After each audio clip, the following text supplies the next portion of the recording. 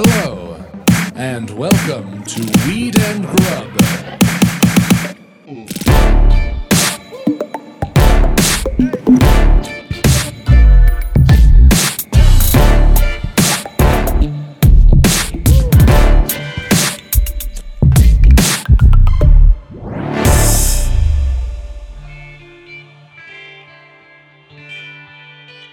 But then you're paying for it to take more time than a normal coffee? That's why pour over is so fucking expensive, is because it is made with great beans, but also it takes like 10 minutes to make. But then it should be less money because I'm taking time out of my day for a better product. Well, that doesn't work for anyone. I know it doesn't.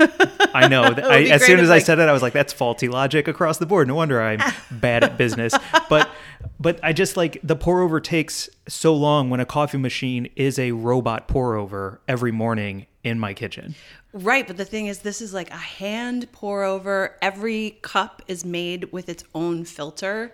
And then it's like a very slow drip. The slow is why I'm so turned off by the pour over. Because I understand the handcrafted, such a small batch that there's just one of them per pour over. Yes. Like, sure, love the craftsmanship, love the dedication and care taken.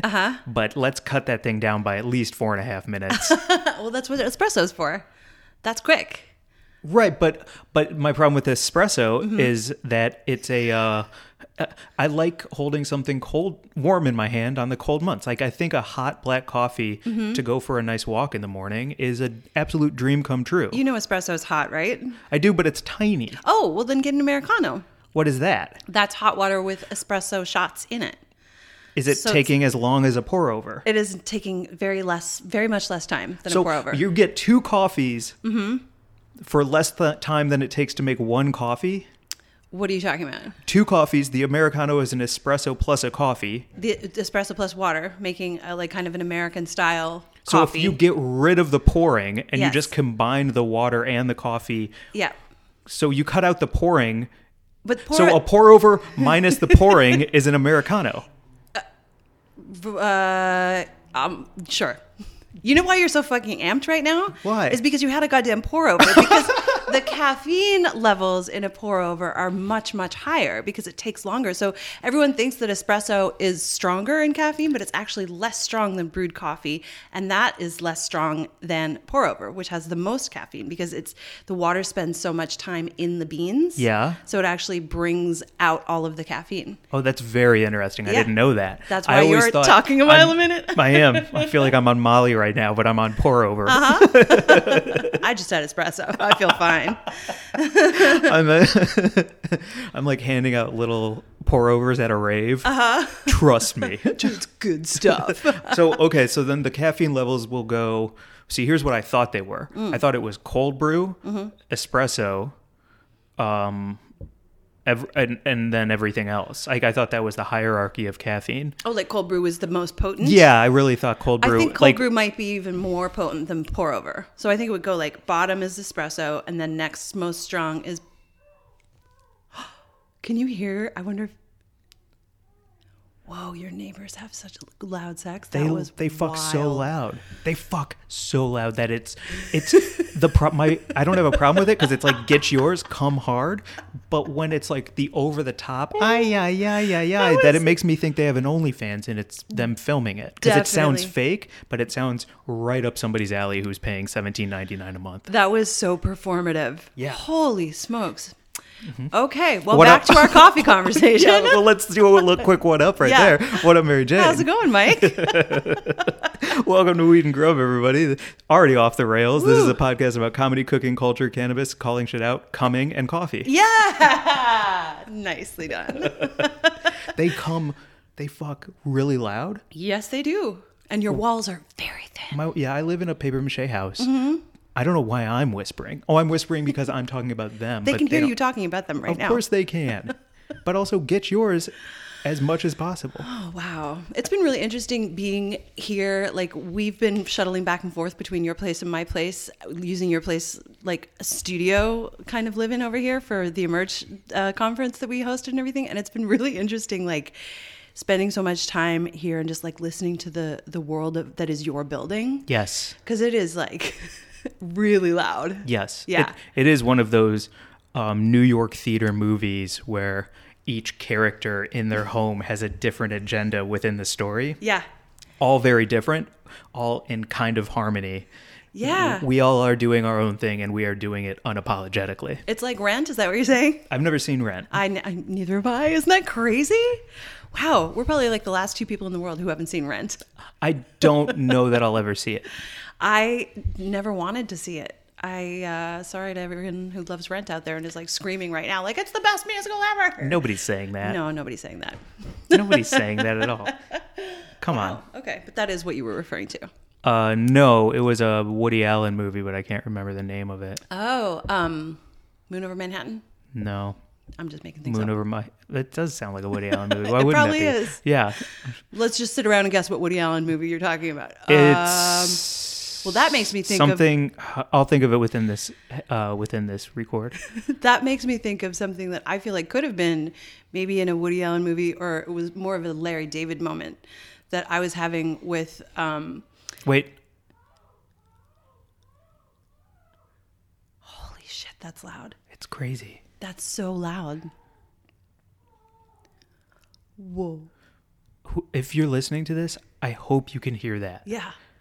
Right? Yeah. Totally. And also the paddle smacking too. Oh. Like, I don't know if it's a hand, because if it's a hand, he's very good at it. But I think it's probably a paddle with holes in it, or a belt, something welty that'll Yeah. leave, like, you know what I'm saying? Something welty. Yeah. Great. You know, like whatever you're into that leaves a nice red mark. Mm-hmm. Yeah. Wow. Well, good for you guys. I want it to look like I have poison oak all over my body by the time you're done with me. Oh, is okay. probably what she's thinking. Hot. I want so many welts it looks like I'm allergic. Yeah. I once was at a party where everyone was getting spanked with a paddle that had heart-shaped holes, so everyone was covered in little heart-shaped welts. Oh, would you join in for that kind of the whole party's doing it thing? I did get spanked with it, yes. Everyone did. Yeah. Yeah. Did anyone swim with their shirt on in that instance? There was no swimming. It was winter in Seattle. I know, but why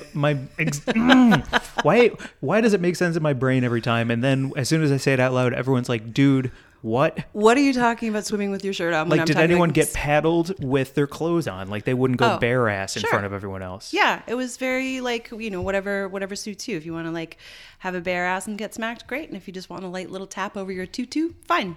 Got it. Yeah. On your hand? No, it Okay. had to be like the back of your leg or your ass. Yeah. Yeah. Okay. You could severely hurt someone if you paddled their hand, I think. There's Oh, a lot yeah, of you're delicate probably bones right. in the hand. Yeah. Yeah. They're there. Are we helping them come? Wow. Okay, this up is like that's some interesting interruptions there. Yeah. I wonder if when we listen back, if we'll be able to really truly hear it, because otherwise, If not, just know that I refuse to edit this. yeah. No editing. It's a holiday drop. I wanted to talk about the moment that I was having that I thought would be funny in the Larry David Oh, yeah. moment, That was though. hilarious. when we went to get COVID tested at Dodger Stadium. There was a very long line of traffic, and I kept like pausing to let other cars pass through, and I wasn't getting a wave. Not one wave. Yeah, I didn't get any acknowledgement from any cars that were like, accepting of the space that I was leaving between my vehicle and the next vehicle. And I was like, but I could have driven up. Yep. I didn't have to hold that space for you. I could have driven up. I should get a wave. I didn't get a wave. Mm-mm. And next time I see you, I'm going to say, where's the wave? Yeah. Why didn't I get a wave? For Hi, holding you the space? probably remember me as the person you didn't wave to Yeah. a couple of lights ago. And I could have driven up. I but could have driven up? I didn't drive up. And you didn't give me a wave. So You give me, that's the transactional nature of thank you for letting me go about my life. yeah, I hold the space. You give me a wave. Boom, boom. Yeah, you don't give me a wave. I drive up next time. You're And not- you know what it is? You know what the worst part about that is? What? The next person who you drove up on would have given you a wave. But Right. that person ruined the drive up or ruined it for everyone else by not giving a wave. by not giving a wave. You got to give a wave. If they don't drive up, you give them a wave. Anyway, very long line. Thank you to all of those people who are working at Dodger Stadium to get everyone tested right now in LA. It's a pretty incredible operation. Long lines or no, it was a very easy process. And It's literally lifting your hand at the other person's eyes. You don't have to shake your hand back and forth. You don't have to give a tip of it. You don't even have to move your hand from like an up and down to a right angle. You don't even have to wave it. You just have to lift your hand as an appreciation point. I would even do a finger flick. Yes. You know, like a one finger off the steering wheel with like even an eyebrow lift. A tilt of the head. An acknowledgement. An acknowledgement. That's what we all need right now. Yeah. Everyone needs to acknowledge everything all the time. You know what I mean? Especially the small niceties. Yep. That's what's going to keep us all going. I yelled at a woman.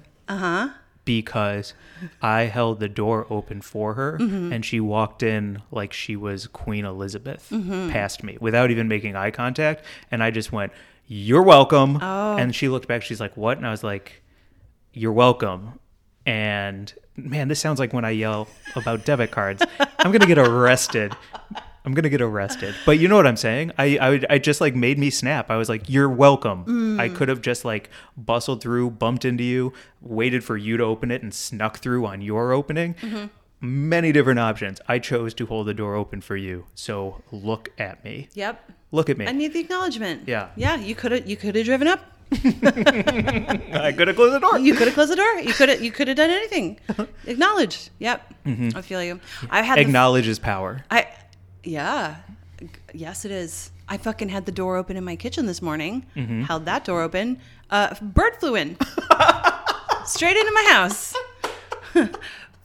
It was crazy. Did it give you a wave? A little wave? It gave me both wings beating its poor little heart. I had the back door open to my outdoor space, and Archie was like sunning himself on the back step. It was very nice.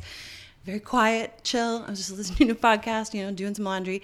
And then this bird just flew into my kitchen and banged around the windowsill, and then, thank goodness, flew right back out.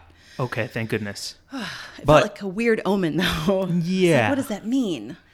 I guess you would know, because you're the bird whisperer. I don't know what a bird coming in, freaking out, and leaving again means. Yeah, it definitely snapped me to attention. What kind of a bird?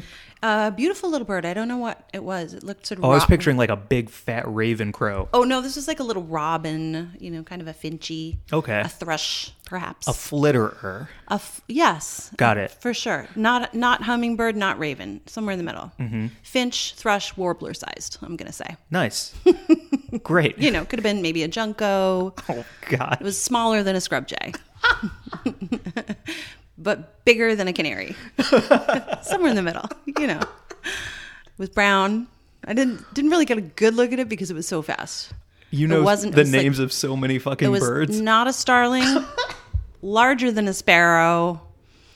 Yeah, I'm going to say it was in the thrush family.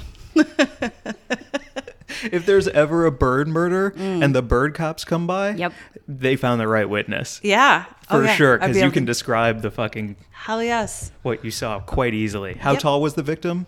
It was 4 inches long. Okay, so about a sparrow. Yep, larger than a sparrow.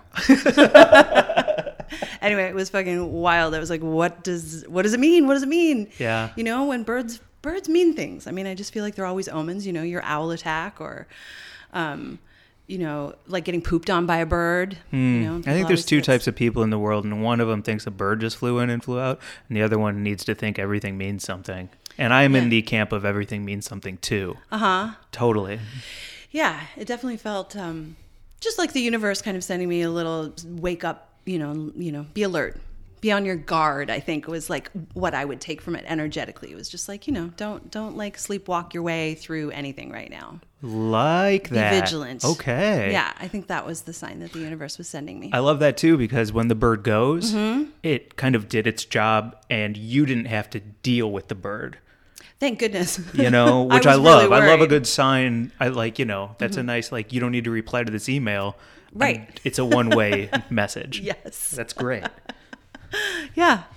Cool. Do you want to get to some crazy stuff? Yes. Okay. Speaking of birds. Okay. Well, oh no, I don't like that transition. I don't like that transition at all. I know what I was going to say, but I don't want to say it. Okay. Let's just talk about Killer Mike and LP from Run the Jewels. Yes, please. Okay, great. Man, we hung out at the Emerge Virtual Cannabis Conference all last week as hosts, and some of the panels were fucking incredible, and I think this was my favorite one of all. Was Killer Mike and LP talking with Burner, and hold on, I want to pull up the quotes that they said, because they dropped knowledge knowledge in a way that I aspire to drop knowledge, because it comes from a place of like passion and honesty and education And experience. Yeah. I remember what Killer Mike said. He was like, I was born on 420. I love marijuana and I miss being a drug dealer. Fucking yo. It was like, fucking, you're coming from the place of just like knowing from both sides, like from, fucking being an artist and an activist, and also from selling weed. Yeah. So it was just, he's an incredible person with an incredible mind and an incredible artist. And LP was sitting in like this dark room. It was so funny, there's two of them, because LP was like sitting kind of in a darkened room, and like he would just kind of like lean in out of the shadows every once in a while. It's almost like a Mr. Robot hacker style situation where it's all under the cloak of almost darkness. It was very fucking cool. And he came in, what was the quote that you wanted to say? It was when they were talking about how corporate cannabis is coming whether you like it or not, but things need to be in place so that everybody can eat at the table. And he said, LP said, you're making potholes with the tank that I paid for. Wow.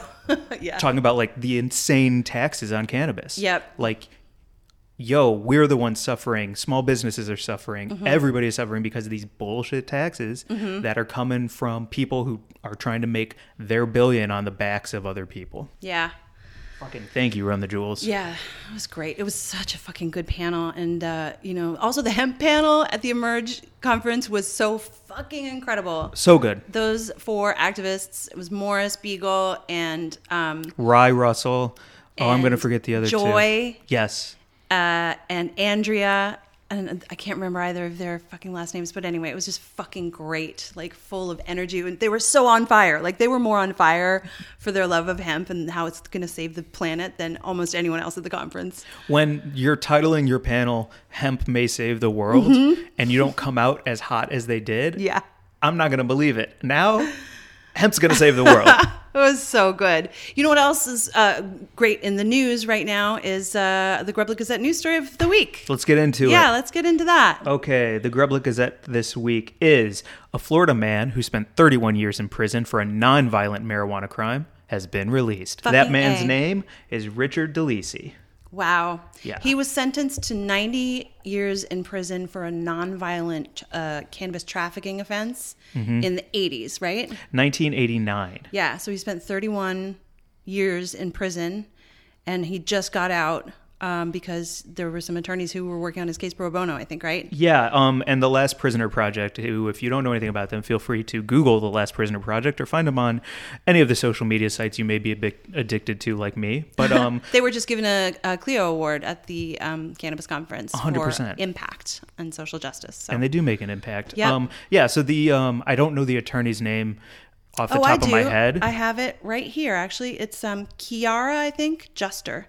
Awesome. She was the lead attorney working pro bono on that case. And she called the original sentence, quote, a sick indictment of our nation.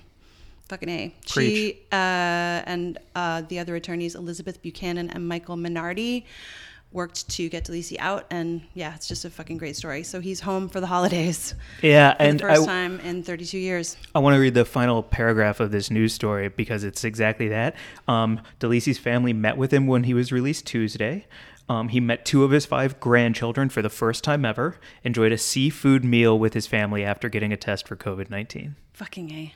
Wow, that's a great story. It's so, and that seafood meal. So things are good. Things are positive. When they move in the right way, I feel better about life. Of course. You know? Yeah. For sure. Another thing that's moving in a cool direction for us is that can we say that we got in? Yeah. To South by Southwest. Woo! What the fuck? Yeah, it's super exciting. South by Southwest 2021 is going to be virtual, and we are in with our panel, and we will be sharing lots of information about it in the coming weeks and months because we're so fucking excited about it. Absolutely. Can I just read the track Yeah. that we're on? Because I think that, to me, is the biggest honor. It's really cool. I mean, our panel is my internet. It's art, entertainment. They must be uploading their OnlyFans because this is taking forever. There we go. Yeah. Art, entertainment, and social justice awareness is the name of our panel. But our track that we're on is called Transforming the Entertainment Landscape. And boy, oh boy, that feels so seen to me because we work so hard to try and have a great time together while also doing our best to be the best we can to change the world in a better way. So fucking hell, so nice. Thank you all so much. Yeah, thank you to everyone who voted for us and helped us get in. And it does feel really cool. They got rid of the cannabis track, so there's no cannabis specific track, and it means the world to be in a transforming the entertainment landscape track, which is, yeah, like you said, I'm just repeating it. It's exactly what we want to do with everything we do. Like, have a great time and make the world a better place.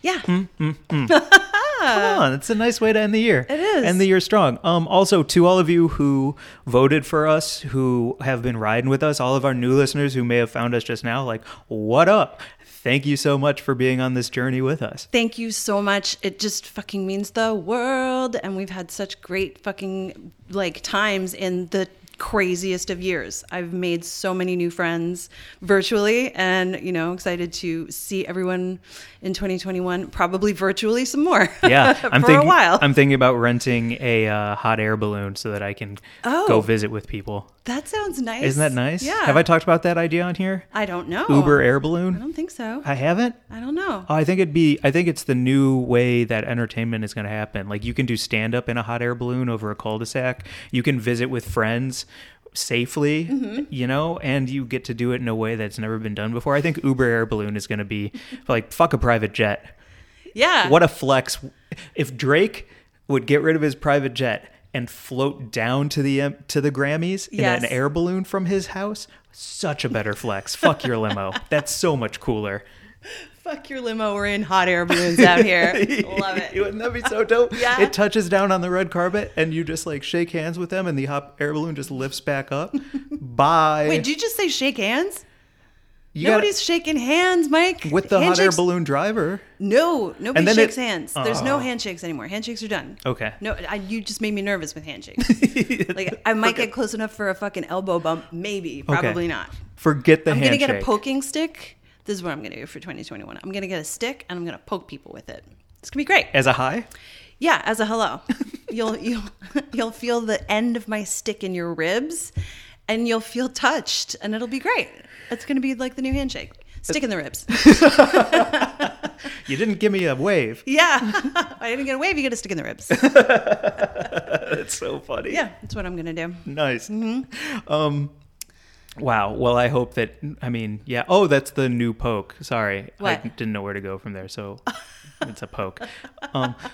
Can I finish my hot air balloon thought? Oh, I'm sorry. On the stick in the ribs? Yes, please. I think it's also a really cool flex if you hot air balloon everywhere because you know how you'll see famous people who have drivers and the driver just sits in the cut next to the Escalade the whole time until you're ready to go? Yeah, they're the coolest. It's the coolest move. Always. Mm-hmm. But if you have a hot air balloon just idling over the club until you're ready to dip, fuck the valet.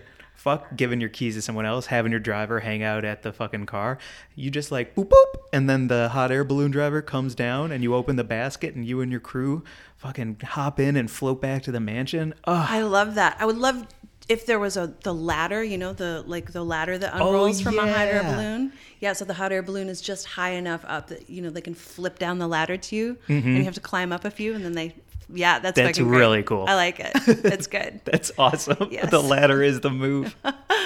Hell yes. I'm on board. Uber air balloon. I'm saying it. Come on. Uber air balloon and stick in the ribs. These are this is what we're going with today. South by Southwest is like, I guess. Sure. Whatever you guys think, that's fine. It's all virtual. It doesn't matter. This is a really fun one. Yeah. Ending the year strong. Fucking A. Yeah. I had such a good time having our own like 2-person holiday party with you too, to like celebrate not only the end of the year and the closing of the Emerge conference and all that kind of stuff, but just to be like, yeah, like let's have a little smoke sesh for our own holiday fun and just, you know, kick it and pretend we're at a holiday party. I think Just so. us. I would feel really weird on a Zoom holiday party. Yeah. So just to like kick it with you, light up some late grade, Yeah. smoke, take some fun pictures of us just living the Christmas party that we don't get to throw this year for all our friends. Yeah, it That's was awesome. really great to be able to be with everyone last year. And we went to the Cannabis Cafe and we had like 12 people around a huge table and we just were like, keep it all coming, like bong rip after bong rip. And our friends Charlotte and Eric like were our weed sort of concierges. Absolutely. It was fantastic. Speaking of, I want to shout out Lake Grade Sativa. Oh yeah. As a connoisseur, or I'm trying to be a connoisseur. Okay. I just want to shout out their sativa because I woke up a little bit hungover the other day, Mm-hmm. and I hope that's okay to talk about the fact that I drank whiskey while watching The Flight Attendant on HBO Max. Everyone is drinking whiskey and watching The Flight Attendant. I feel like that's whatever. Yes. Well, I just had so much to do, so I did a little woke and boke with the sativa, the Lake Grade sativa, and all of a sudden my mind is firing. It's the pour over of puffs. Oh! Is really what it felt like to me. Dope. Yeah, Lake Grade rocked me with the pour over of puffs with their sativa. And if you want to check out Lake Grade, you can go on Ease and use the code HOLIDAYS, DAZE 30 for 30% off your order. For real. Cannot Through co-sign them enough. The end of the year, I think, right? Oh, nice. Yeah, Okay, it's all great. month. Yep. Cool. Woo. Hit them up. Try something new. It's sun-grown. It's organic. It's delicious. Yep. I never feel weird when the high comes down. Mm-hmm. Sometimes you can get a little muddy with certain strains for me.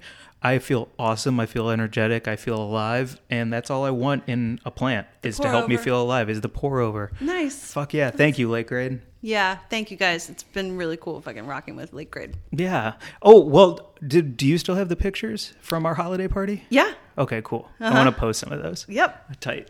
It was a lot of fun. It was Because really you know nice how to do a French inhale, which I don't know how to do. Yeah. Oh man, I remember mastering that when I was a teenager. And when I'd just sat in front of a mirror and figured out how to do it because I thought it was so cool. My friend Roz, I think, was the first person I saw do it. And I was like, what is that? It looks like a waterfall, like a smoke waterfall. Yeah. It's very cool. I can flex. teach you. Could you? Yeah, totally. I would really love, because then you hit the I think it was the Lake Grade Budzilla, and you blew 9 smoke rings in a row. Yep. I can teach you. God damn. It's easy to learn. Okay. Yeah, smoke tricks. Sure. Let's do it. Please teach me. Shall we get to our buds of the week? Yeah, let's do that and then get to our VIB Sophia. Hell yes. Okay. You want to go first or second? I'll go first. Okay. My bud of the week this week, hold on, I'm pulling them up. You would think doing this podcast for 9 years, I would have my phone ready at any time. 9 years? I never do. That's pandemic time. My butt of the week this week is Matt Greenberg. That's Greenberg with a U for Berg. Greenberg77 is his Instagram, or their Instagram. I'm not sure what their pronouns are. And not only is this somebody new who we kicked it with at a merge, but also has a really cool Etsy shop called Made This On My Laser, and cut up some Weed and Grub pins with the laser. Has a bunch of dope stuff on their Instagram. So if you're looking for a great gift to support a human being who has beliefs, dreams, and artistic talent, and want to just make a new bud on the IG, follow Matt Greenberg at Greenberg77. Nice. And speaking of artistic talent, my bud of the week is my friend Lizzie Steelheart's band, Bikini Car Wash, and we're going to drop their track at the end of this episode after our amazing chat with our guest, Sophia. And the track is called Surface, and Bikini Car Wash just came out with a new album of fucking bangers. The album is called Nothing I Can See. It's on Spotify right now. The band is Bikini Car Wash, fronted by my very good friend Lizzie Steelheart, who is just an incredible human being who kicks ass. And they're the most fun to see live. So I'm excited to see them live again someday and perform this fucking amazing new album because they're so fun. I want to go Like, jump they're- up and down. They're fucking just so punk rock. They're great. So at Bikini Car Wash Rocks on IG, check out their new album on Spotify, Nothing I Can See. And that is Buds of the Week. That's so good. And our VIB this week, Sophia. Oh man. Somebody who loves anarchy, the truth, and knows who they are. And is funny as fuck. Funny as fuck. So yes. you probably already follow Sophia Benoit on Twitter. It's at one follower, no dad. One is the numeral 1, not O-N-E. One follower, no dad. Funny as hell. I mean, you don't get 115,000 followers if you're not hilarious. And also has a new book coming out called Well, This Is Exhausting. And she's a sex columnist for GQ magazine. Come on. Yeah, she's so insightful and thoughtful and funny and real and cool and funny and cool and hot. Yeah, all of it. All of those things. All of those It was things. just really neat to get to talk with her about how she developed her worldview. I mean, you know, she got into it with us. So Very nice. I like anybody who has deep insight and is educated on those insights, but at the end of the day is like, and destroy it. yeah, and burn it all down. And also let's have fun. Yeah, it ties into Bikini Car Wash so perfectly. This episode is synchronicic. It was a lot of fun. And listen, we're wrapping up our year. We've got one more episode left to drop in 2020. And it's a fucking great interview as well. And I'm just so proud of like having had so many incredible guests on this podcast and also just hanging out with you and making it through this year, Mike. So Thank you, Mary Jane. Same to you. And thank you to everyone who listens. Like, thank you to all of our people out there. All of you make our lives so much fucking better. Truly. So thanks for rocking with us. Damn, that's so nice. I have nothing more to say. Ready to do it? Mm-hmm. All right, without further ado, here is our interview with Sophia Benoit.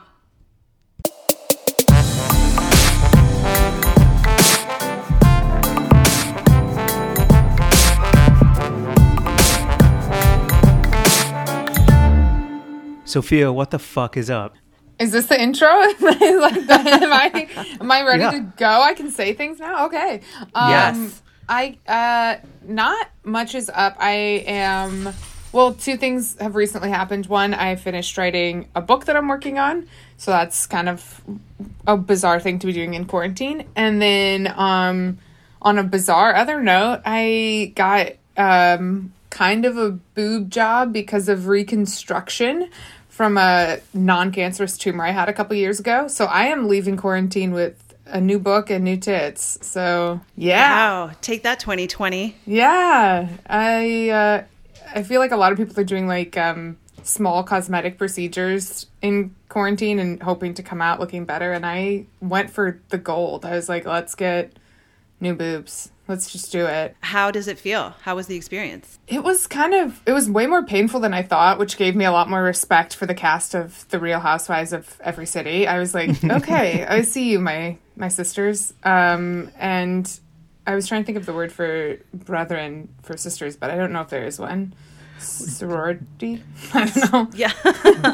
Does the doctor tell you how long until you can flip a table again? Yeah, it's at least 6 weeks, and they no. They're clear. Yeah, I have like 3 more weeks to go before I can flip a table. I'm not allowed. I can barely throw a wine glass at someone. They're like, keep it low key. Good drugs? Good drugs? Oh, I have so many drugs. Like, my house should be targeted for a break-in. Please don't, if anyone knows where I live, but I have so many good drugs right now. Are you in California? Yes, I'm in Los Angeles. I can't say my address because I have so many good drugs, you know? But yeah. Otherwise, I'd put it on the air, but so many good drugs here. Yeah. Ooh, damn. I don't know if I want any of them. When I had surgery, I was put on a bunch of drugs, and they made me so constipated that I was in more pain than when I wasn't taking those drugs. That's no joke why I weaned myself off of the painkillers faster, because I was like, I have not shat in like a week now, and I feel worse than if I had just been in pain, I think. I think I was also just losing my mind. Like, my body was in a different shape than it had been before, plus I was like not shitting, and I was like, this is the worst situation I feel. And like, because of the quarantine, I wasn't leaving my house, so I was like in PJs. I was like, I feel like the disgustingest version of myself. I have to get off painkillers now. Immediately. That's so intense. I have actually never experienced it. Like, I don't know what it's like, and I hear people talk about it. I'm like, it just sounds like true hell. It's not. I mean, the drug that I really liked was actually, because I have a lot of back pain already, and you have to like sleep on your back with new boobs, so you can't even sleep on your side at all for the first like 3 weeks or so. So you get really stiff because you can't move at night, and so they gave me like a muscle relaxant, but I thought they were just going to give me like normal ass muscle relaxant, but they gave me Valium, and I was like, I don't even know if this is supposed to be a muscle relaxant. Is this? My doctor was just like, sure, have Valium. I was like, I don't want to police what your degree gave you and the knowledge therein, but am I supposed to have Valium? Valium sounds like that thing that you're supposed to have with like a martini in the 70s and like yes. be fun at a party, or like, you know. Yeah, it sounds like what all of our parents did to get pregnant with us. Like, yeah. fun. I was like, I don't know if I'm supposed to have this, but that one was nice. I was like, okay, I feel nothing. I feel no pain. That was great. So if anyone needs Valium, hit me Cheers. up. Yeah, or hit up Dr. Nick, who I assume is your doctor. The Simpsons doctor is Yes. also who you work with. Yes, Cool. yes, exclusively. Yes. Great. I want to talk about the book. So you finished, This Is Exhausting Yes. is out, right? It's available for pre-order finally, so I got to reveal the cover. I got to say, like, here, you can order it now. It will be officially out in July of 2021, which is actually just July now. I keep forgetting that that it's now the next July that's happening, because time is fake now. Sophia, I'm still writing 2019 on all my checks. And you write a lot of checks, I bet. And I'm writing so many checks. And they all bounce. And they all bounce. And the issue is not the date that I wrote, but I am still getting it wrong. So is it, it's a collection of essays, right? Yes, so it's hopefully funny essays that are kind of a journey, overused word, but a journey of like me being this little like very goody two shoes overweight kid who like did everything right all the time as a kid, and then kind of like I was really a good kid for my parents, and then I turned into this like chill girl in college who did everything for men and for like the male gaze, and like trying to be a slut but not succeeding at all, but trying really hard. And then kind of like the culmination of it is like how I got past this idea of behaving for other people and getting into more doing what I wanted to do and actually being a person that was unaffected or less affected if people didn't like me, which I think is really hard to do. I think it's hard to, everyone that I know still struggles with it. It's not here automatically just like, oh yeah, I'm totally cool with myself and it doesn't ever bother me if someone doesn't like me. But just like kind of that change of learning how to be like, I know what I stand for. I know what I'm about. That kind of thing. Where was that wellspring? Where did it all start? That sort of reckoning for you? I think most of the like actual change came from Twitter, which is like such a bizarre place when people are always like, you're not going to change anyone's mind on Twitter. Like, I came to Twitter like a 17 or 18-year-old white girl who was like, I vote Democrat, and therefore, like, I've done everything I can. Like, I don't know what else we could do. So I, like, definitely came to Twitter very naive and very, like, I thought, like, sexist jokes were super funny, and I wanted to be, like, one of the guys. And, like, I came to the internet with that mindset. And then I made all these friends in college that were comedian guy bro-y kind of like really like wanting to be like the chill girl in the group, the token girl, and I like tried really hard at that and for a while succeeded. And then I think this like hurricane of events happened at one time, which was like this guy that I had been friends with didn't like me back even though I was so chill, and I was like, the math doesn't add up here. Wait a minute. I put in like hours of being a cool, nice person with no expectations. What do you mean? And then I just saw all these women online that were like putting up with bad treatment and like not being okay with it instead of being okay with it. And so all these like dominoes kind of fell, and I felt like I had been like, again, like I didn't take risks. I like hadn't been in a room with cocaine until I was like 27 years old, and like one time I found a baggie on the floor that was small, and my friend was like, someone was doing coke, and I was like, someone lost a bag for jewelry, and they were like, no, you're a dumbass. Like, what is wrong with you? I was like, I'm from Missouri, I don't know things. So, not that people from Missouri don't know what drugs are. They do. We do. I mean, we're both from St. Louis, but Yeah. you know, we'll get there. Yeah. I love that you were like, oh, I hope they're already wearing the earrings. That's literally what I thought. Like, because like some jewelry does come in little bags like that, like the little Ziplocs. And that's literally what I thought. I was like, someone purchased new earrings. And my friend was like, no, Sophia, someone did cocaine. Also, this was in a green room for a comedy show. So like, why would it be, why would it be earrings? Why, so I just like, I've been so good for so long. I felt like I had taken no risks and like done all these like good things, and like, it wasn't working for me. And I wasn't getting anything out of it other than just like being quiet, or trying to be quiet all the time, and like trying to like be chill and cool, and like people didn't even care. And I was like, wait, no, I'm supposed to be like rich and hot at least. Like, what's the benefit? So then I kind of just like gave up. And so like that's kind of where the title came from, is like, I think it's less that I like had this like fully formed thesis in my mind about like my version of feminism or something like that. It wasn't that. It was more just like I was so tired all the time of like trying really hard that I like kind of just gave up and was like, fuck it, I don't know. If you perceive me in this certain way, I don't know, I'm not in charge anymore. I don't want to be in charge. So that's kind of what the shift was. But I tried for a really long time to like write a fun book that was like, and then I slept with this person, and then I did drugs with this cool celebrity. And then I like spent years trying to write that book because I'd seen other women write it or write similar funny books. And finally my agent was like, I don't think you have those stories. And I was like, okay. And that's a good note. Okay. So funny. When you got sort of exhausted and you were like, okay, I'm going to do something differently, was there something that you hooked into to be okay with people not liking you? Was there something that you used as like a place of safety to be like, I'm going to be okay no matter what? Was there a moment you had? Was there a friend or how did you do it? Because I'm so thirsty to know.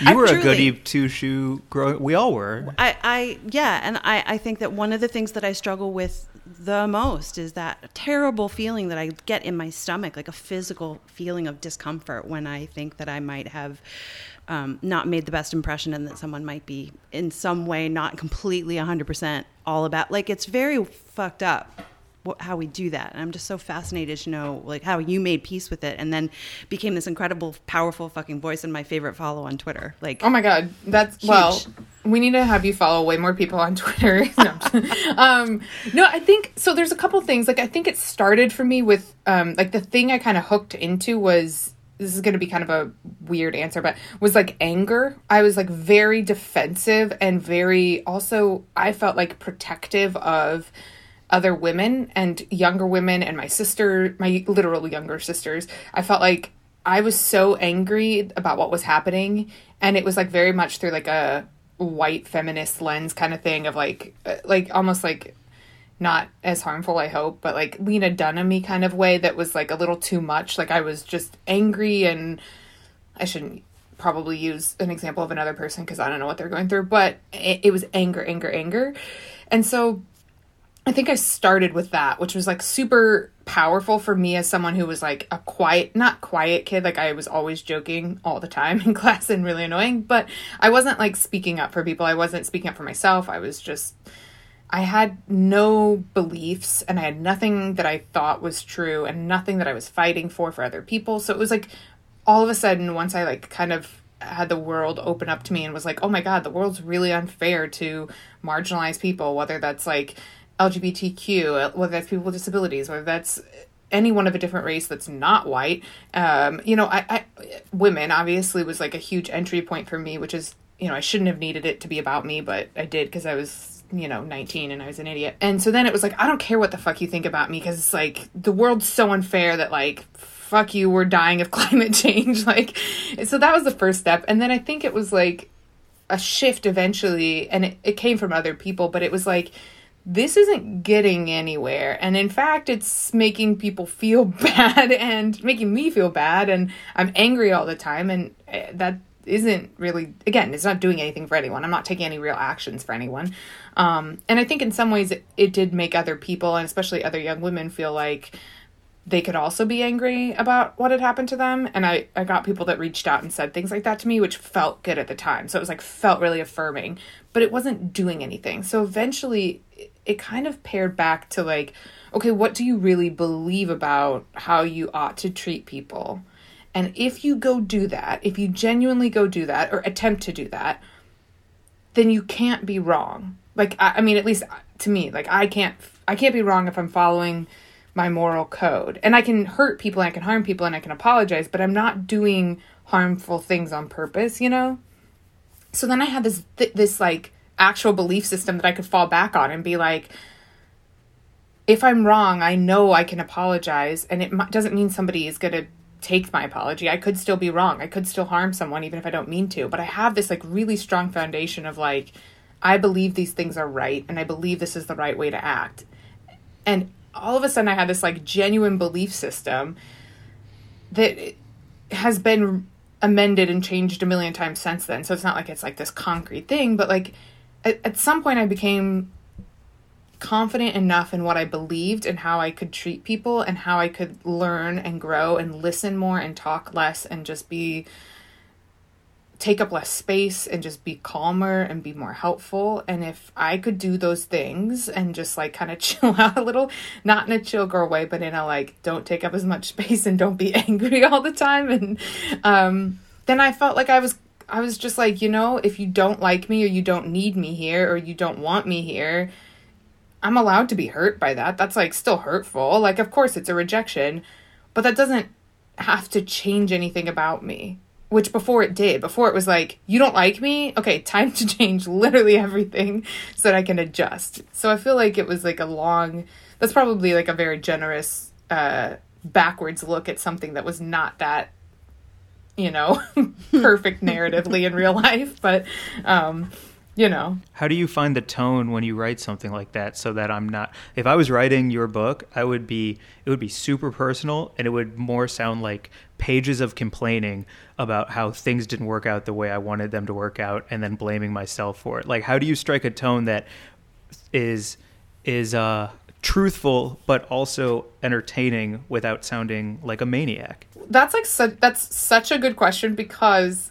after I picked the title, Well, This Is Exhausting, I spent so long telling myself that, like, if I didn't do this book right, so many, like, reviews of this book, like, literally people writing reviews on Amazon, not, like, you know, famous reviews, but, like, were people going to be like, this was exhausting to read. And I was like, oh, fuck, I just screwed myself. Like, as soon as I wrote that title, I was like, I have to make sure that this is fun enough to read that I don't get "this is exhausting" thrown at my face because I made it the title. So I think what I tried really hard to do was find this balance between really empathizing with my younger self and being like, oh girl, you really struggled. But also being like, I really tried to empathize with my younger self and see where I was coming from and dissect why I was coming from things that way and what it felt like to experience those things. But I also was like, this is still funny and absurd, because like there's something so funny about being this like young fat kid who was so horny all the time and was like watching Grease every day because she loved John Travolta. like that's funny. Like I was such a little like loser, and like I don't know, it's cute, it's fine, and it's not harmful to anyone. Like it doesn't harm anyone to be like, this is life is like this. Like life is like this for all of us, where you have these moments where you're like, what the fuck was I wearing in 6th grade? I looked so dumb. You know, like I think that was what I tried to get. The entry point I tried to make for other people is, it's okay that you did a thing that was really embarrassing back then, or it's okay that it was hard and you struggled. Like it doesn't kill you. It's okay. You know, like the small moments I shared, like there are people with real problems. So I kind of tried to address the stories with that attitude, is like, this is not, I was struggling with, you know, having food as a kid, or I was struggling with shelter as a kid. Like this is not a massive, massive problem. But when you're in 6th grade, it feels like a huge problem that this guy doesn't like you back because you're a 6th grader. And like, you're an idiot. I don't know. And the idea of being compassionate to yourself in order to, like, this is actually new to me, is because I was raised to be hard on myself. Like that was sort of like the stoicism of where I come from like my British father who grew up during the Second World War and my rural Canadian mother. And it was like, hardship is a fact. And the harder you are on yourself, the better you'll be set up to succeed in life. And I'm now learning that actually being compassionate to yourself lets you be then compassionate to others. If you're hard on yourself, you're going to be hard on others. This is like this whole new thing that's emerging in my new life in California. It's all very new. So I don't know. I'm just fascinated to like hear about you specifically looking at your younger self and saying like, first and foremost, you have to sort of like fold her into who you are now and be kind to that younger you and start from there. Yes, absolutely. I mean, I had a somewhat similar experience, I feel like, of parents who were not less so my mom, but my dad is the children of immigrants and grew up incredibly poor and was like this self-made person that like went from not having a bedroom as a kid and never having gone to a restaurant until he was like in his 20s because he was too poor to like making lots of money at one point in his life. And so in his mind, there was this attitude, like you said, of like, be hard on yourself and like work so hard. And like, there wasn't much like, again, there's not much self-compassion. But I think I think where a lot of my humor tries to come from, at least, is like, it is so funny to me ultimately that like we're these little animals on a rock in space that are like worried about ourselves. Like, what are we doing? Like when I look in the mirror and I'm mad about cellulite, like sometimes I zoom out and I'm like, okay, literally you're alive for a blip in time and no one gives a shit about your cellulite. Like no one cares. It's okay. Chill out. But I also have compassion for the other side of it, which is like, but also you've been made to feel bad about this. Like somebody else told you this was bad and you believe them, which is like hard to undo, and you're not going to undo it by yourself, just the way it wasn't built by yourself. Like you can't undo all of it. So I think it's really important, like you said, to fold yourself back into yourself and say like, you've got a lot of fears. You've got a lot of anxiety. You're a disaster in a lot of ways. And that's okay. Like everybody is. Everyone's walking around, first time on Earth. No one knows what they're doing. It's fine. Oh, it is our first time on Earth. That's a fucking trip. It's our first time. This is your first time being alive. You don't know. Yeah, right? That makes it a lot easier to grapple with everything when it's like, oh, I'm still a rookie at life. It's my first time here. Right? God damn. Yeah. Like it's so funny that we expect ourselves to be so good at being alive the first time when we like do not expect ourselves to be good at literally anything else the first time. But, other than like maybe sex, but also we all know ultimately like it's not going to be good, but like you kind of secretly hope that like maybe I'm one of those people that's good the first time. Yeah. No. Nobody. No. Nobody. It was terrible. Everyone's terrible. And that's what we're doing life-wise. Like, it's still we're in the, like, losing the virginity stage of being alive, you know? It's so fucked up, because by the time I figure it out, like, I'm going to be done with it. Yeah. Like, I'm going to be like, aw, damn, oh, word, and then that's the end. Like, my last words will be, oh, word. Yeah. Yes. You will have just figured it out at the very end, and you'll be like, oh, shit. Yep. Okay, next time. I'll get him next time. Your last words are next time. That's pretty good. I like that. The concept that being alive in grief or in sadness or any state of discomfort is just as valuable and as much a bigger part of things so much of the time than being in happiness or comfort. And I think, like, especially in America, it's the idea is that we're supposed to be constantly joyous and happy, and everything is geared toward that. Like all marketing, all movies, all things that are quote unquote good. And there's right now, like, I find myself really attracted to what you're talking about and what you're writing about in a way that I hope the whole world will soon shift towards. Like that we all need to sit in discomfort. I mean, God, 2020 is if you're comfortable in 2020, then what the hell? Yes. Like, wow, if you're comfortable this year, that's, I mean, good, good for you, but also you shouldn't be. Yeah, right. And I know you listen to this podcast, David Geffen, so we're speaking about you directly. But just so valuable and so amazing to hear you articulate it like that. Like, it's just, we all need to examine all of it, and it's a huge tapestry, and we've all been zoomed in on this like one fucking corner of like, ooh, let's all get that part, but that's just not what it's like. That's not, you're not going to be happy. You can't be happy if you're not looking at the rest of it. Yeah, and I mean, I think this is going to be kind of weird, but not that the rest of what I said isn't, but I feel like I about like 6 years ago, I had this huge, I read a news article while I was on vacation, and it was about climate change potentially killing off the human race, which it turns out the study's kind of flawed and the outcomes they described were very unlikely. But I had this like massive panic attack about it. And I was like, oh my God, I'm never going to be like a little Italian Nona making meatballs because my children and grandchildren will not survive. Which again, who knows what's going to happen. But I had this massive panic attack that turned into like days and weeks of just massive grief over this idea of like, I thought I was supposed to be like this size 2 famous actress, and that I was going to own dogs and horses just like Julia Roberts did, because I read an article about her when I was 6, and that became my career goal, was to have dogs and horses. And I figured the easiest way was to become a famous actress, America's sweetheart. None of that's on track, by the way. I do actually have 1 dog, so I'm getting closer, but I do not have what Julia Roberts has yet.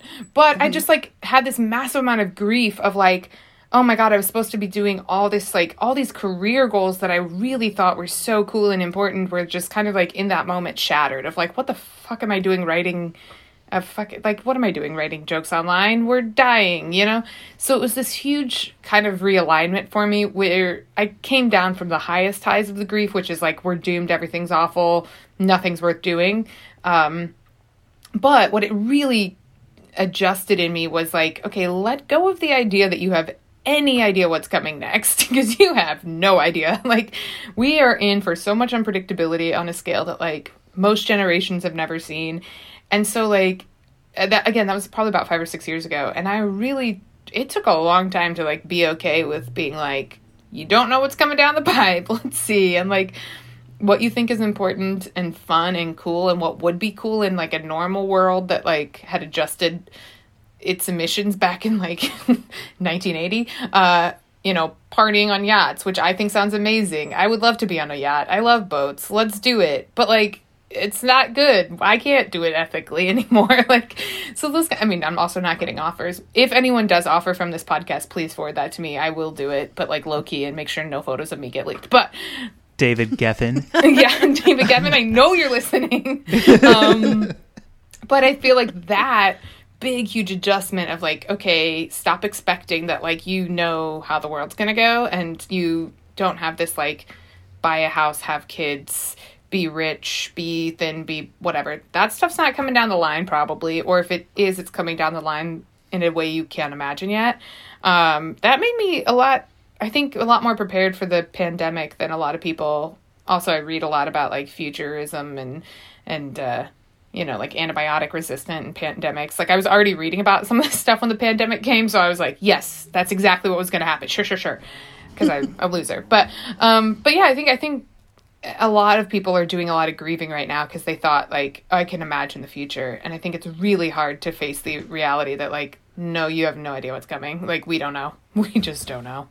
I think I remember seeing you kind of tweet a lot about meat at this time. I think it was, was it about yes. like, we need to stop eating meat, right? Yes. And like enough is enough.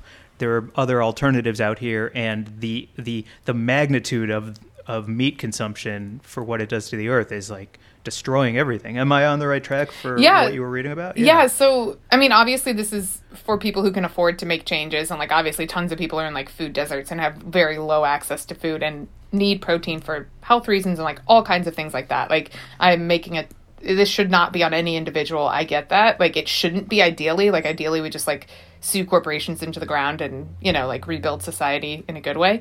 I'm sorry to interrupt, but you are so much more of an anarchist than I ever knew. Oh no, like totally. I just think, I think you have to like, I think so much stuff needs to be broken down for people to not be harmed and not be dying. And like, to me, that's like the priority is like, let's not have people die. like in a low key chill way, let's not kill people. Like, I don't know, just like really calm vibes. She's such a chill girl. Yeah. Wow. Super chill. Break it all down. Burn it to the ground. Burn it to the ground, like in a low key way. But it doesn't threaten anyone And Burn it to the ground, but chill. but chill, and people still find me hot, but burn it to the ground. So that's kind of like my political party platform, is just find me hot still, but I'm dismantling everything. This is my new manic pixie dream girl. This is the 2.0. The hot but chill, but burn it down. But anarchy, yes. But yes. anarchy, but but hot. cool. But hot, yeah, exactly. Like sexy anarchy, like, ooh, lots of sex. No death. We hate death. Oh, man. Fucking sign me up for that So party. good. I'm here. Yeah, it's going to be really successful.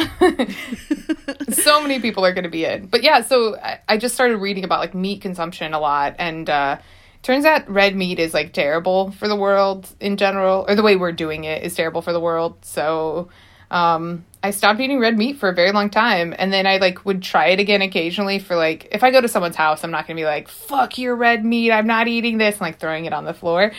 While taking a selfie. Yeah, and to I'm make like, sure that fuck you. Yeah, and I'm like, yeah, the listeners can't see this, but I just put up my middle finger. It was very offensive. And everyone at that party was very offended by my display. But I would eat red meat every once in a while, and like I would literally get sick because I hadn't been eating red meat, but I would still keep like trying to force the issue. I was like, no, body, you can handle this. Like, I need to be able to like eat a burger occasionally. But now I'm to the point where I'm just like, what am I doing? I like literally feel sick eating red meat on accident. Like, I want to eat red meat again occasionally. I don't want to be like crazy about it, but.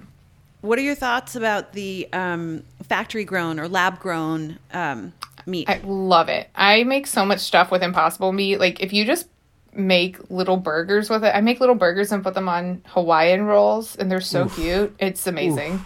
It's so good. Get some like sharp cheddar cheese. But that is a meat substitute. I mean, I love that. But you know, they're actually growing, I think, lab growing meat from animal protein cells, or I'm not sure how they're doing it. I don't really know much about it. Would you have? Where does that land in your world?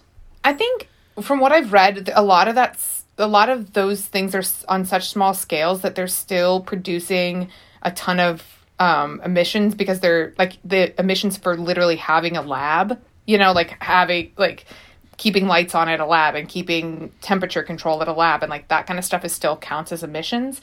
And I think a huge issue is when you look at like anything like that, if we were running everything on like a solar grid or a wind grid, having a lab would have such a smaller footprint, and then it would be a lot better. So it's not just like there's no way to consume very well right now because you have no good options. Like, no one's giving you options that are good, and we're just not picking them. There's just no good options because our entire infrastructure is like so not sustainable. So I think it's like making as many good choices as you can as a person, but also just like really pushing for us to burn everything to the ground. Fuck yeah. Here we go. Fuck yeah, because you're making me think of McDonald's, which is just a heinous corporation top to bottom. But instead of actually making any changes, they just added 2 salad options to their menu and breakfast all day. And then they're like, shut the fuck up, everybody. We're giving you breakfast all day and a couple salads, but we're going to keep making billions and billions of burgers without ever stopping. So go fuck yourself. Yeah, I mean, yeah. I also feel like there is a way for us to live with this many people on the planet very sustainably. Like, there have been models that show that we can do it. It's just going to take a lot of money, and we're going to have to like keep throwing money and like manpower and brain power at the issues as they come up. And so far things aren't dire enough that we're doing that. And so unfortunately it seems like we're just going to wait until it gets really bad before we do anything, which is the strategy. It's not a good one, but all right. Well, I've never written a paper for school until the night before, so that's kind our of like strategy the on climate human strategy. Yeah, I do feel like it's seeping into the celeb culture in like Nicole Richie's, you know, whole like ethical eco hip hop situation. Have you seen what she's up to? Yes, I also saw like her show on Quibi where she's like that. I don't know if that even exists anymore. Like, I don't know if the footage even exists anymore because Quibi's gone.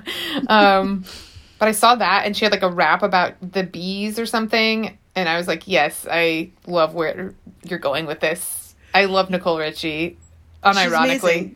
I really love her.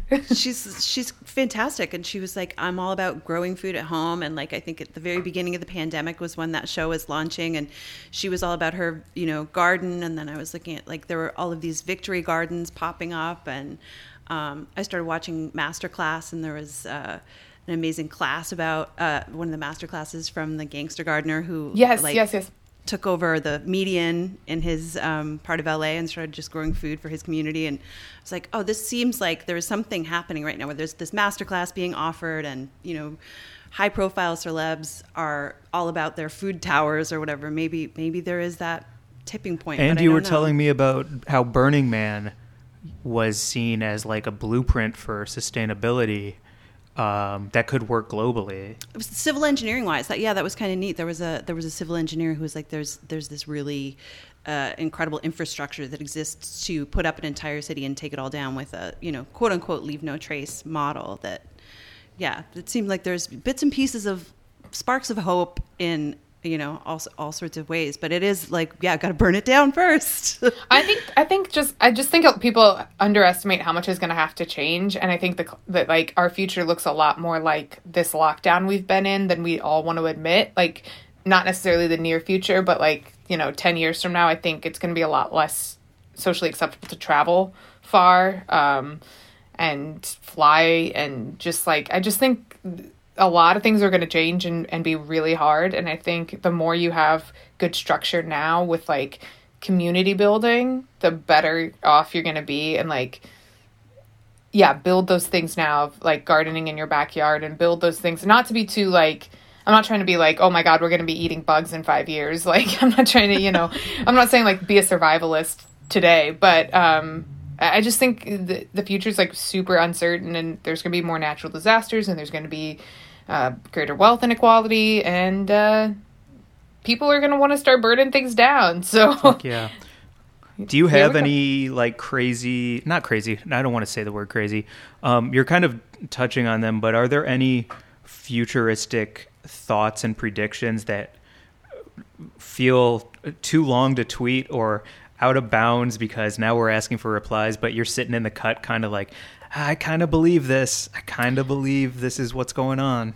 I mean, I really think historically you don't see the amount of wealth inequality that's going on in our country and globally. Like, you don't see that without uprisings. And I think we've seen that globally, like Hong Kong and, last year there were a bunch before the pandemic.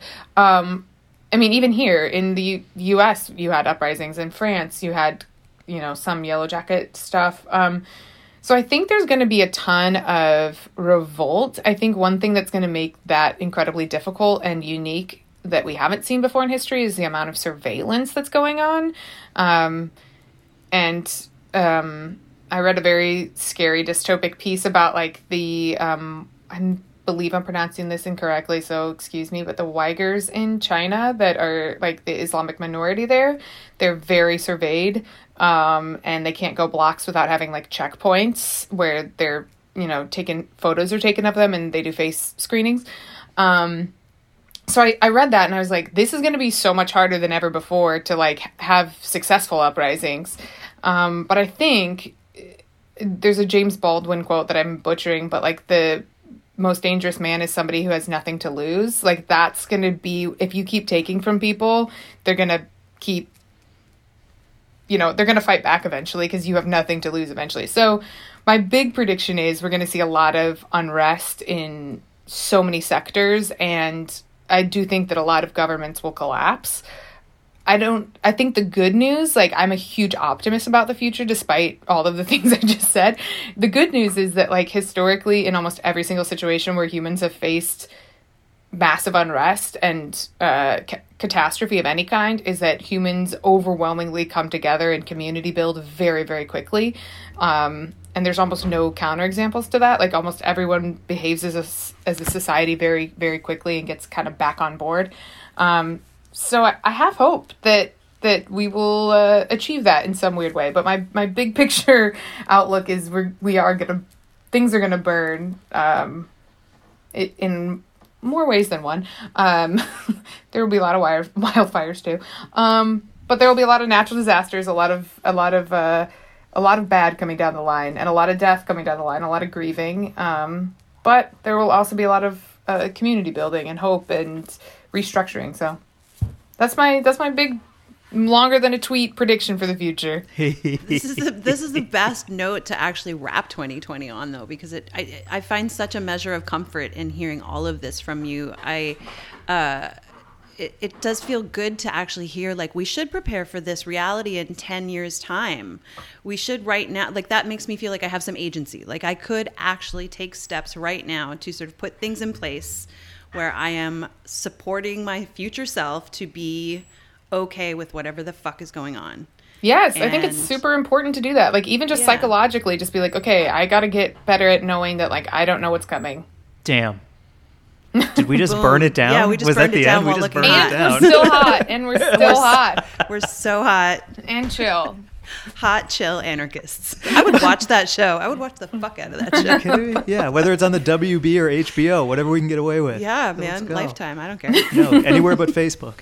Fucking Jesus. As we wrap up, there was one thing I was sitting on that I had to bring up on this podcast because it is probably my favorite discussion I've ever had on Twitter.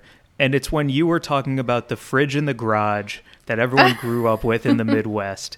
Because growing up in St. Louis, we had a fridge in the kitchen and we had a fridge in the garage. And they were very distinct. Yes. Almost, you could almost argue Democrat and Republican in some ways. Yes. With the like divisiveness between them. And I was hoping you could talk about what's in your fridge today in LA and a little bit more about growing up in the Midwest with double fridges that was so relatable it hurt.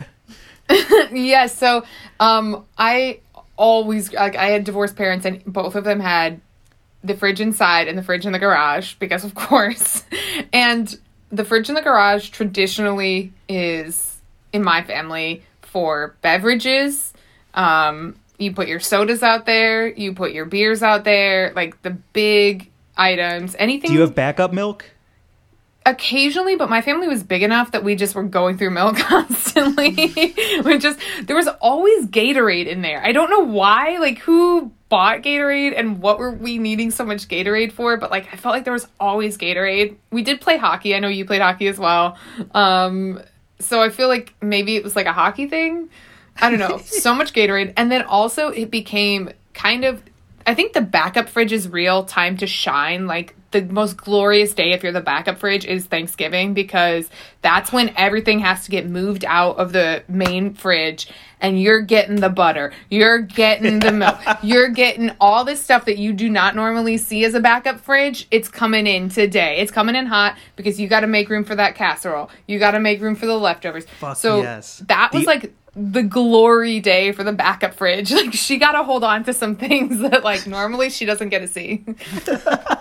The understudy. Yeah. Yeah, were you thinking the understudy? Yeah, I was thinking, it's her time to get that, the Broadway, the Seriously. lead went out, twisted an ankle, went down. It's the understudy's Oh my God. moment. It really was. And, like, now in LA, I have like half-stocked fridge that's full of oat milk because I'm a parody of a person. And, like... Yeah, all about the oat milk. Yeah, I love oat milk. Oh my God, I'm so into oat milk. I'm not joking. I thought about naming my dog Oat Milk. But then I realized that I say milk poorly because I'm from Missouri and I say it kind of flat and with an E. And so I was like, I can't have people making fun of me constantly about how I say that. And then a bunch of, like, my boyfriend's always on a diet and trying to eat high protein, so there's just, like, chicken all the time, and I don't have any involvement in that, but there's, like, always chicken in our fridge, I feel like. It's so boring. And then tons of champagne, because I love champagne. I drink a lot of champagne. That's such a treat. It's Yes. so nice.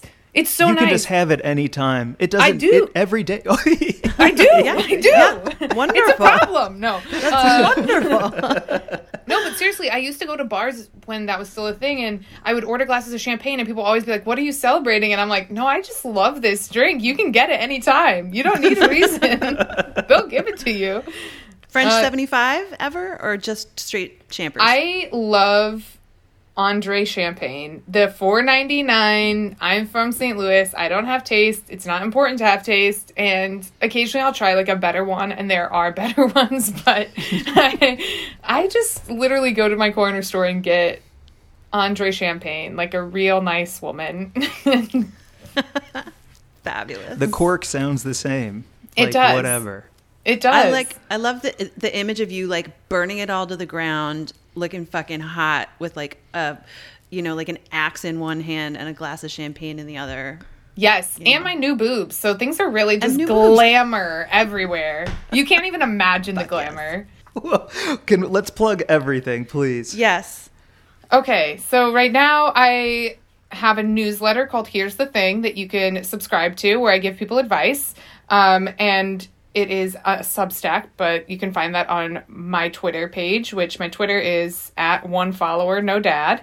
And then I am also finished writing a book, which will again be out in July, called Well, This Is Exhausting. And you can purchase that, pre-order that in the link in my bio on my Twitter again. And that's what I've got going on. Woo. And hopefully some fan art coming in of what we just tons described. of fan art. Oh, Let's hell yes. go. If you want to follow us, we are at Weed and Grub on Instagram. WG@WeedandGrub is our .com is our email. You knew there was a .com. Nobody would just write an email without one. Leave us a 5-star review. Get Sophia's book. Hang out with us next week. Have a really great end of your year, and happy holidays, everyone. Bye. Bye.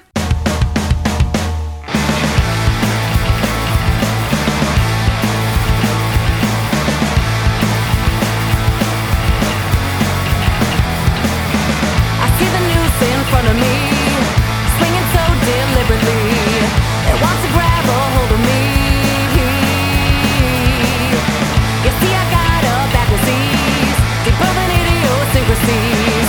It makes me feel so violently. Kill the bottle, blow some lines, try to drown my wounds in wine, but they surface screaming all the time. Shiny new thing in front of me, distracted from monotony, I'll chase after it blindly. Lose myself in someone else, keep running away from myself until I wind up impersonal. Hell, kill the bottle, blow some lines, try to drown my fears in wine, but they surface screaming all the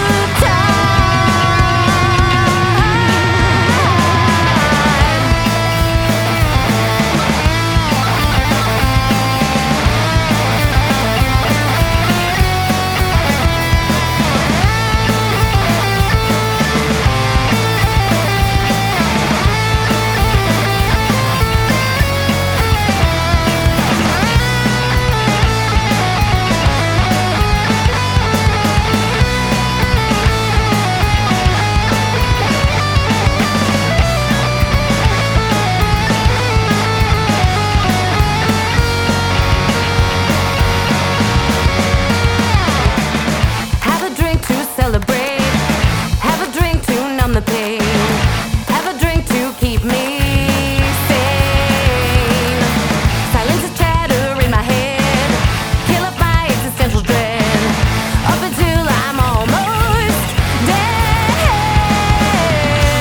I can't feel, can hardly sleep, mind is playing tricks on me. Stuck in mental purgatory.